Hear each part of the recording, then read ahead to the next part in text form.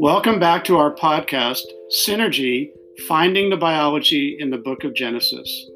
I'm David, a professor of biology and genetics at the University of Hawaii. Hi friends, I'm Malka. I'm your resident nerd for Semitic languages and Star Wars, as it turns out. And thank you so much for joining us today. It's good to have you back. All right, today we want to take a serious look at the book of Genesis. And wow, this is an amazing book. If you haven't read Genesis, you have to. Whether you're a scientist or not, you have to read it and see the beauty of the stories that are in Genesis. We want to focus on some of the scientific wisdom that's in Genesis. And so we're going to talk about a few key parts of Genesis today that deal with very important scientific ideas.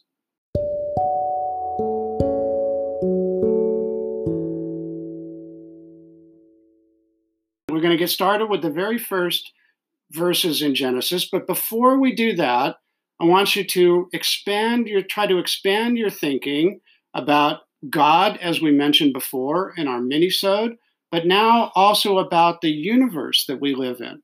Remember, we live in a solar system that consists of one sun and a few planets, and we're part of a larger entity, a larger collection of solar systems called the Milky Way. And we're actually on the periphery of the Milky Way. The Milky Way has untold numbers of solar systems within it that are all out there and that we know virtually very little about. And then the entire Milky Way galaxy is one of an estimated 2 trillion galaxies making up our universe. And it's expanding. It's expanding even more. So this is, well, again, you have to open your mind to these ideas and really try to understand them. So again, let's start with Genesis, the first verse of Genesis, talking about the creation stories. Sorry, you remember that song that's just remember that you're standing on a planet that's revolving. Yes, absolutely. I have that song stuck in my head now. I don't know why. Anyway, yes. So verse 1, chapter 1 of Genesis in the Hebrew, and I actually forgot to mention before in our mini-sode, but I think it's good to remember that Torah is originally written in Hebrew, and we have so many translations, a lot of which are not good, by the way, of this original Hebrew Bible text. And so it's really fundamental to remember that the original text is in Hebrew. And when Malka will read the Hebrew, and when I read the translation, I just want to acknowledge that the translations that I'm reading come from Sefaria.org. Yes, we're Sefaria lovers in this house. So, we start out. Bereshit bara Elohim et hashamayim ve'et haaretz. When God began to create heaven and earth. Now, this may be a little bit different than the interpretations that you might have read previously of this first verse in Genesis. The key word here is Bereshit. Right, and so just a quick look at the etymology of that word. In Hebrew, or in English rather, it says when God began creating the heavens and the earth, and that's not a literal translation, but I would say it's a good translation because Bereshit means in a beginning. We see a lot of translations that say in the beginning, but the Torah does not say that. Torah says in a beginning. Bereshit is in a beginning. And then the second verse, Genesis 1:2. Right, it says, V'haaretz haytza tohu vavohu v'choshech al pnei tehom v'ruach Elohim merachefet al pnei hamayim.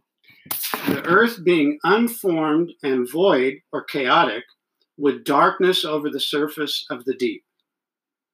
Yeah, and it just as a quick aside, it's kind of funny that in modern Hebrew, this is biblical Hebrew, of course, but in modern Hebrew, if you use the phrase tohu vavohu, it's just connotes like total chaos.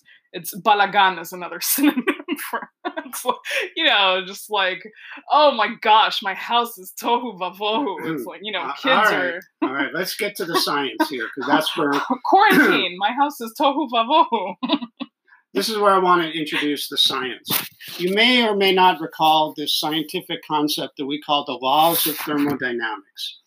I want to talk about the second law of thermodynamics. These are fundamental scientific principles. The second law of thermodynamics says that the universe always tends towards entropy. Entropy can also be defined as chaos or lack of organization.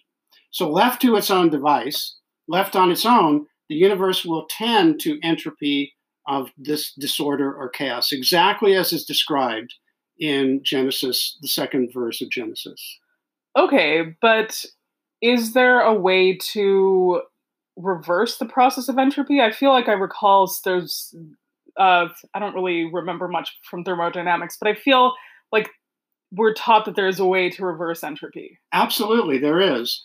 And it's you have to input energy to reverse the entropy, all right, to bring order back to the universe. So let's look at the third verse of Genesis, which addresses that issue exactly. Dun, dun, dun. Vayomer Elohim yehi or, vayhi or. God said, "Let there be light," and there was light. Yay! Light is energy. It's a form of energy that can be input into the system to reverse the entropy or reverse chaos. And so that results in the creation of the physical world and living things, right? By the way, that's also a biological principle. When we say a living thing in biology, we're talking about an open system. And so we're an open system. And to survive, we require the input of energy to survive on a daily basis. Now, for the next couple of things we're going to cover, we're going to talk about the two creation. There are actually two creation stories in Genesis. You may or may not be aware of that. We're going to talk about both of them. And then we're also going to talk in this episode about the Garden of Eden. Right. So these first three verses of Genesis are actually setting up, we're sort of laying the groundwork, or God is laying the groundwork. And this is all part of the first creation story. And in this first creation story, we have 6 days outlined, and 7 days actually. So I'm just going to give a brief summary of each day, and all these days are like setting the scene for the world. So on the first day, as we know, God creates light, and God separates the light from the darkness. On the second day, God creates waters, or God separates the waters to create rekiat hashamayim, the expanse of the heavens. Then the third day, God creates dry land, and then causes all this amazing, awesome vegetation to just burst forth from the land. Fourth day, God creates the sun and the moon and sets them in the heavens. Fifth day, God populates the waters with all the awesome living creatures, including dolphins. And then we have the birds in the sky too, all sorts of flying winged creatures. And on the sixth day, we have land animals, and finally us, the humans. And God says, "Oy vey." No, no. Just kidding. God blesses us and says, "Hey guys, this is awesome." Now there are some scientific issues that come up. Excuse me, talking about this first creation story. One scientific issue comes up is the question: were these days supposed to represent 24-hour periods? So I would say from a Torah perspective, no. There's nowhere in the text that actually indicates to us that we need to define this as a 24-hour period. There is this phrase that keeps reoccurring at the end of the description of each day. It's Vayhi Erev, Vayhi Voker, Yom Echad, or Yom Sheni, or whatever. There was evening and there was morning, a first day or a second day. I think people tend to get hung up on that phrase, but really what I think Torah is trying to show us here with the usage of the word yom, instead of this strict 24-hour period of time, is that God is creating time.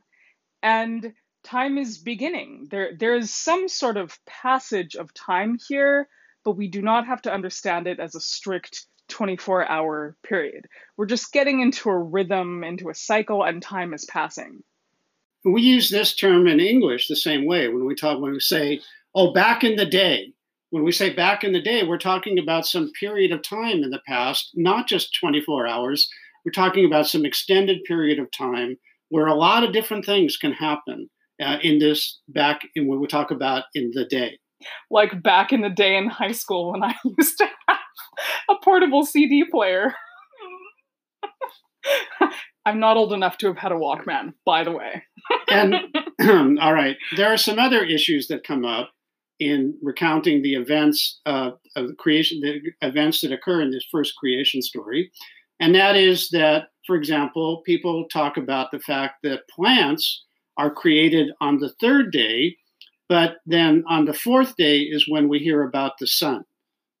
So that's something of a scientific issue that people sometimes object to, because plants need light to carry out photosynthesis. Or rather, people use that as grounds for a scientific objection, saying there's no way that science and biology or what have you can line up with this biblical account of the first days of creation. Yes. And again, I would say actually there's no controversy here, because remember, on the first day, what is God's first action? God says, let there be light. So God has already created the light that living organisms need to photosynthesize or what have you. And it's true that on the fourth day, God makes the sun, moon, and stars, but really, these are vehicles for the light that has already been created. And they're for us, like the human beings that are about to enter onto the scene, so we can mark the passage of time and the seasons, which is something that even though we don't live in an agrarian society anymore, we still need to do that. It's still very important. So it's for us. And it is true, certainly, that I think we all agree with that humans, this is consistent with the idea that humans appear relatively late in the history of life on our planet. And humans don't appear until the sixth day. But regardless, I think we're missing the point here. I think the importance of this story, this first recounting of events of creation, is to prepare us for the concept of what happens on the seventh day in this story. The seventh day, the day that we call Shabbat. Yes. So we have these 6 days of creation leading up to Shabbat. And I was going to add in before, it's the fact that humans are latecomers onto the scene in the biblical account is, I think that's a nice place where Torah and science actually dovetail quite nicely. So anyway. They do, but again, I think what we need to appreciate is the story is getting us in a rhythm thinking about 6 days and a seventh day, where the seventh day is something special and totally different. In biology, we call the rhythm, that kind of rhythm, we call it a circadian rhythm. And this is an important concept that governs every aspect of our biology. When we wake up in the morning, when we go to sleep at night, when we're hungry, when we're going to do certain activities, the circadian rhythm governs our daily life. And so again, I think this is why the story is getting us talking about days to get us ready for this incredibly important concept of Shabbat. It's going to come back so many times throughout the entire Torah. Right. And we don't have any Jews on the scene yet, but again, Shabbat is, I think one could make a convincing argument that Shabbat is the central piece of Judaism. So that sums up the first account of creation that Torah gives us. And now we have this second account of creation, which, by the way, it took me well into my adult life to realize that there were these two accounts of creation, and I was actually shocked when I realized this. So if you're feeling surprised, you're not alone.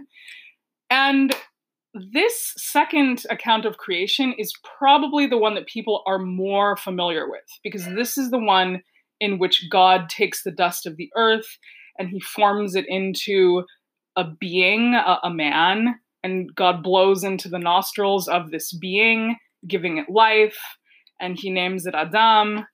And this is reminding me of a great joke about, so the joke goes that, God takes the dust of the earth and he creates Adam, and God says, well, great, Adam, welcome to earth, welcome to life, and I'm thinking about creating you a companion. So I want you to give me a list of things that you would like her to, embody. And Adam goes, oh man, great. So he goes, well, I want her to be pretty, but not too pretty, because I don't want my friends to be jealous, and she has to be smart, and I want her to be a good cook. And he's going through this whole long list. And God sits there, listens very patiently. It's okay, yep, all right. And when Adam is finally finished, God goes, okay, dude, fine, but this is gonna cost you an arm and a leg. And Adam goes, oh, what could I get for one rib? All right. Let's get back to what we're focusing on here. Let us examine the biological significance of the second story. I think the most important biological significance of the second story is it helps us to understand the concept of what does it mean to be alive. Now, this is something that we should all think about every day. We are alive. What does that mean to be alive? And are we just functioning? Are we just a collection of chemicals and chemical reactions that's going about business in a robotic kind of manner? Or are we something beyond that? So again, let's go back to the Genesis, to the chapter and verse in Genesis. Let's start by looking at chapter 2, verse 7 in the second creation story. Yes, do let us consult the text. So, Genesis chapter 2, verse 7 states in the Hebrew, Vayitzer Adonai Elohim et ha'adam afar min ha'adama, vayipach be'apav nishmat chaim, vayhi ha'adam lenefesh chaya. So this says, the Lord God formed man from the dust of the earth, and the dust represents the basic chemical elements that we find in earth that are part of the physical makeup of our bodies. Carbon, nitrogen, oxygen, phosphorus, all these basic elements. That's when you talk about the dust of the earth. That's this referring to these basic chemical elements. But then the passage, verse. Wait. Before we get there, though, I just want to talk really quickly about a very interesting linguistic connection here. The name that our first created being has is Adam, right? And it's actually the same root as the Hebrew word for earth, Adama. Adam, Adama. I'm sure you can hear the similarity there. And so I think it's just a cool connection that we have those two words share the same root. Yes, absolutely. Okay, and then the verse continues on. He blew into his nostrils, referring to Adam's nostrils. He blew into his nostrils the breath of life, and the man became a living being. So this is clearly saying that being alive is more than just being a collection of chemicals and chemical reactions. Being alive means that we have something extra given to us by God to appreciate and to enjoy as part of this fascinating idea that we are alive. 10 points for Torah. Bing, bing.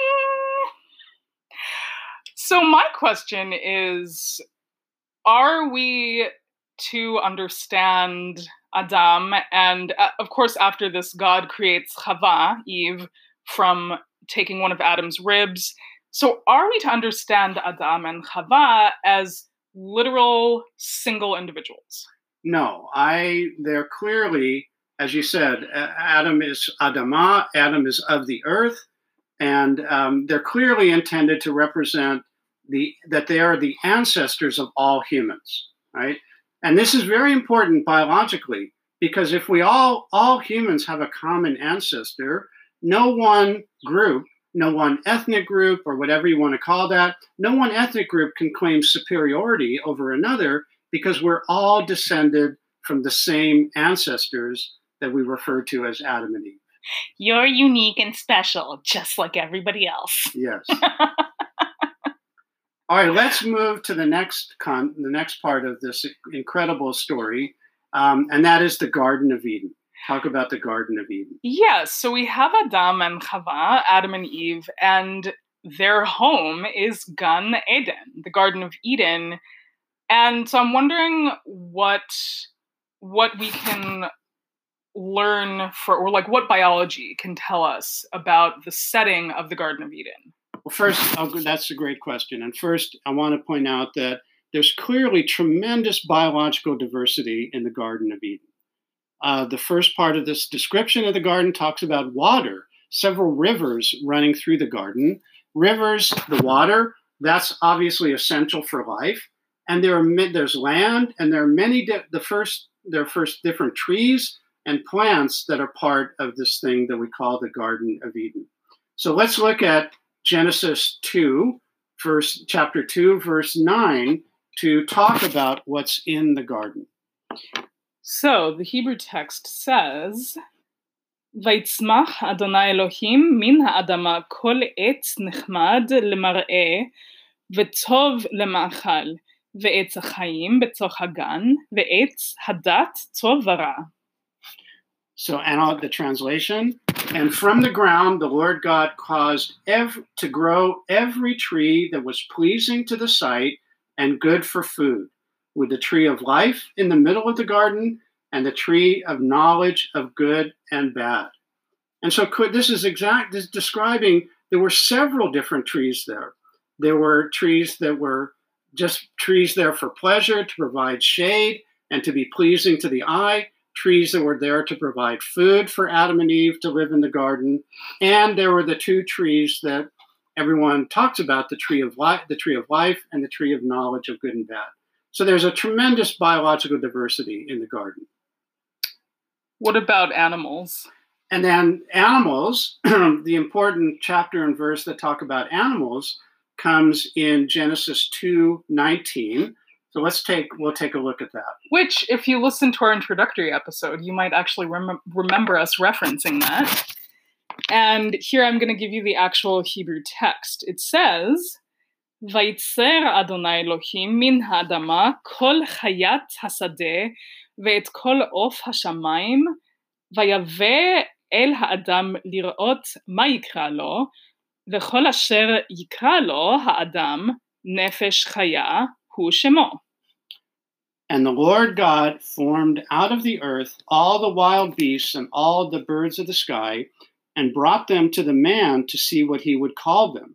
And whatever the man called each living creature, that would be its name. And again, as Malka mentioned, our previous previous podcast, we talked about the fact that this is the science of taxonomy. In taxonomy, in biology, it's people decide the names of living things. And the names are very important to understand the relationships of living things. I think it's so significant that this passage specifically assigns that task to man, right, to people. God could have done it. God could have told Adam and Eve what the names were, but no, God says, you decide on the names. Again, that's the science of taxonomy. So Adam wasn't saying, okay, you are Shmulik, you are Moishi, and no, just kidding.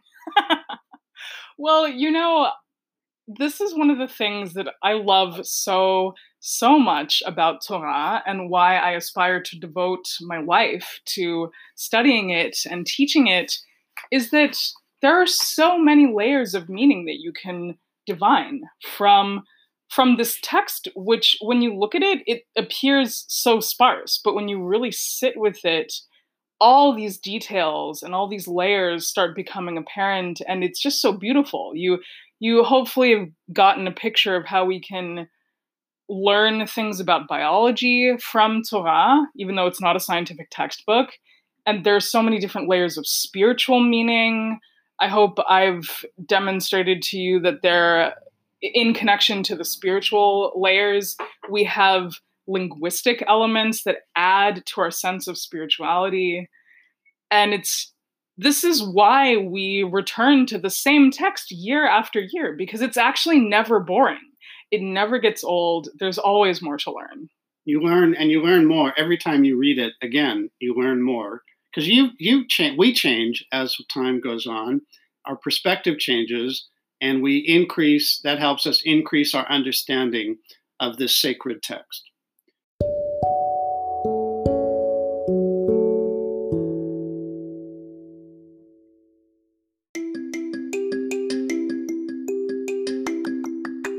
And so I think that's about it for this episode. Yep. We're going to continue, but in our next episode, we're going to continue right along in Genesis because there's so much in this book to appreciate.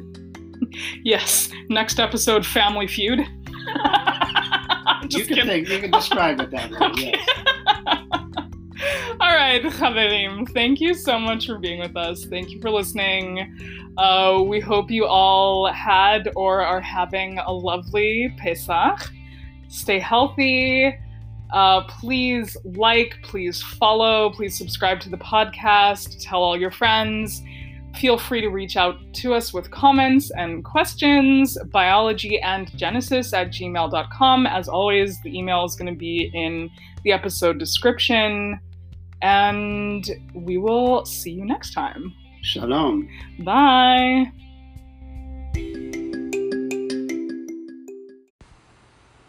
בראשית ברא אלוהים את השמיים ואת הארץ, והארץ הייתה תוהו ובוהו, וחושך על פני תהום, ורוח אלוהים מרחפת על פני המים, ויאמר אלוהים יהי אור, ויהי אור. ויצר אדוני אלוהים את האדם עפר מן האדמה, ויפח באפיו נשמת חיים, ויהי האדם לנפש חיה.